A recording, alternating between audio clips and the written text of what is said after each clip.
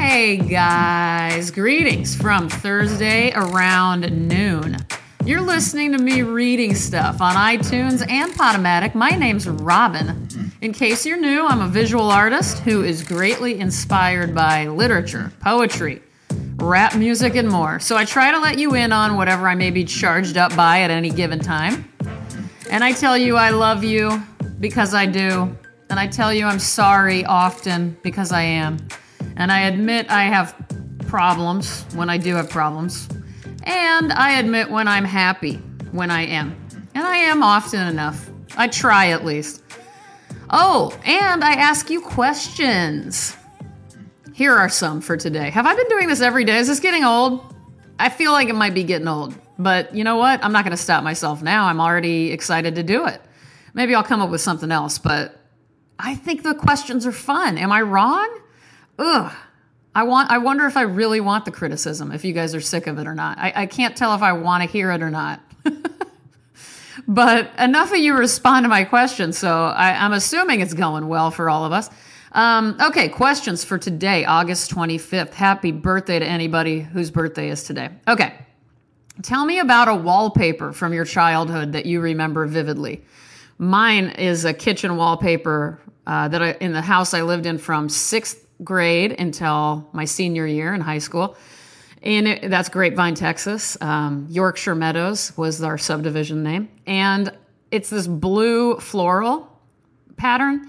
And the reason I remember it anyway, and I've seen it in photos, but I remember thinking it was like kind of fancy when I was young. I remember when my mom got it installed, and I was like, ooh, we're moving up in this world with this shit.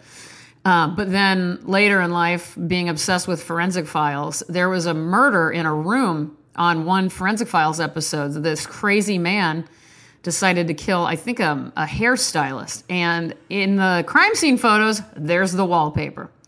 Okay, let's move on from that. What's your favorite way to eat potatoes?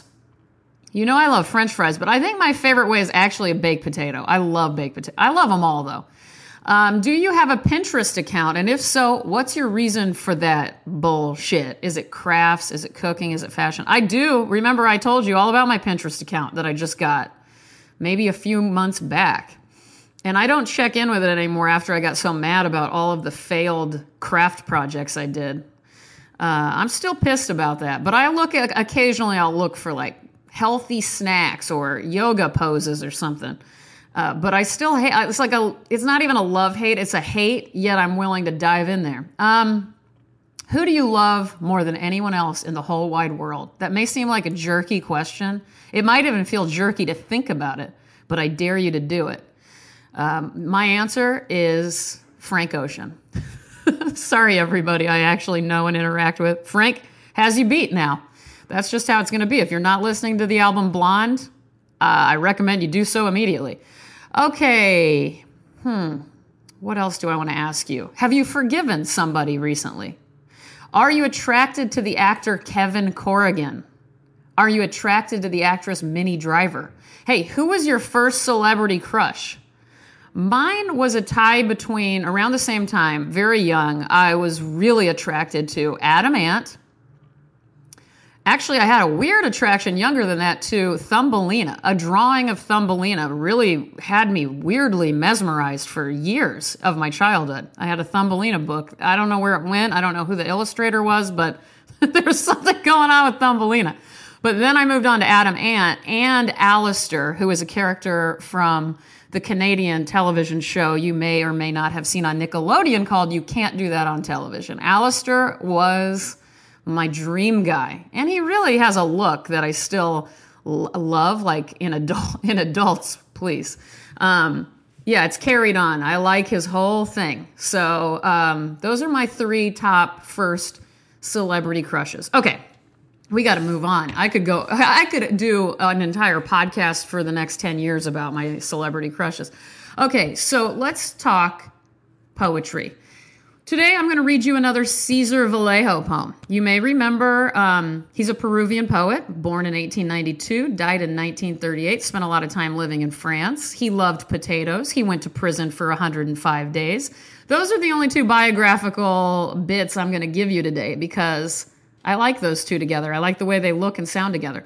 Last time I read you Vallejo, I told you a story about a walk I took eating a croissant, and all of the croissant crumbs were stuck all over my face. This time I'll tell you that my eyelid issue that I told you about last week has gotten much worse, so much so that this morning I had trouble opening my goddamn left eye when I woke up. Are you attracted to me right now? Anyway, it's not good. It's not a good look. It's even worse that I can't see properly while I'm trying to work, and my eyes are itchy and in pain. So send me some good vibes, please, and thank you. The croissant issue was nothing compared to this. But things could be worse. Let's do a little poetic healing right now. I'm going to be reading you from his book of poetry called Trilce. That is a combination word he came up with from... God, now I'm going to forget. Hold on, let me hit pause. Oh yeah, I'm so dumb. It's I don't know if you say triste or triste. Triste meaning sad, and dolce meaning sweet. So that's where that comes from. I'm going to be reading you number 28, and I will put all the links in the description of this podcast, including the one where I like the translation I found on SpanishPoems.blogspot.com, translated by Michael Smith and Valentino Giannuzzi. So, whoa, I almost started coughing. Did you hear that? Let's do it. I've had lunch alone now, and without mother or request or serve yourself or water or father who, in the fluent offertory of tender corn, might ask, through his belated image, for the older clasps of sound. How was I to have lunch? How was I to serve those things from such distant dishes when one's own home might be broken up? When no mother shows up at the lips, how was I to eat the slightest thing?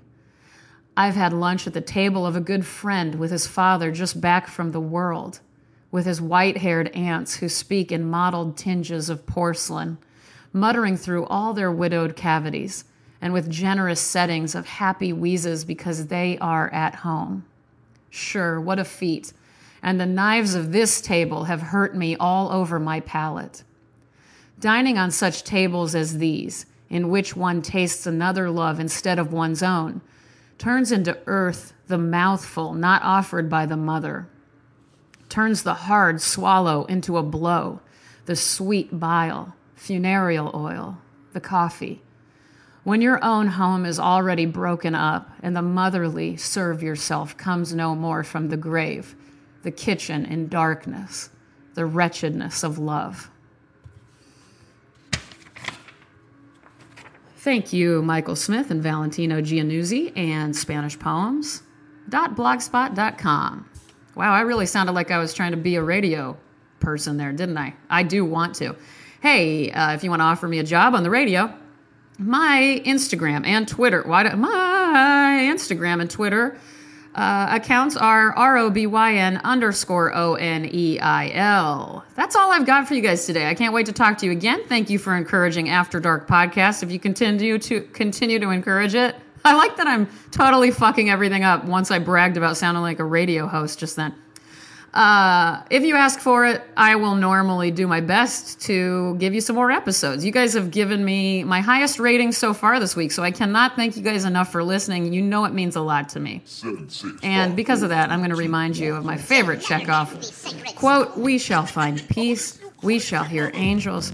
We shall see the sky sparkling with diamonds. Hopefully we shall get our eye problem cleared up. I hope the sun shines on you guys and that you learn to enjoy the shade as well. I hope I do, too. I wish you Godspeed and glory. Listen to the Frank Ocean album and love yourself and others. I will talk to you guys soon. Goodbye.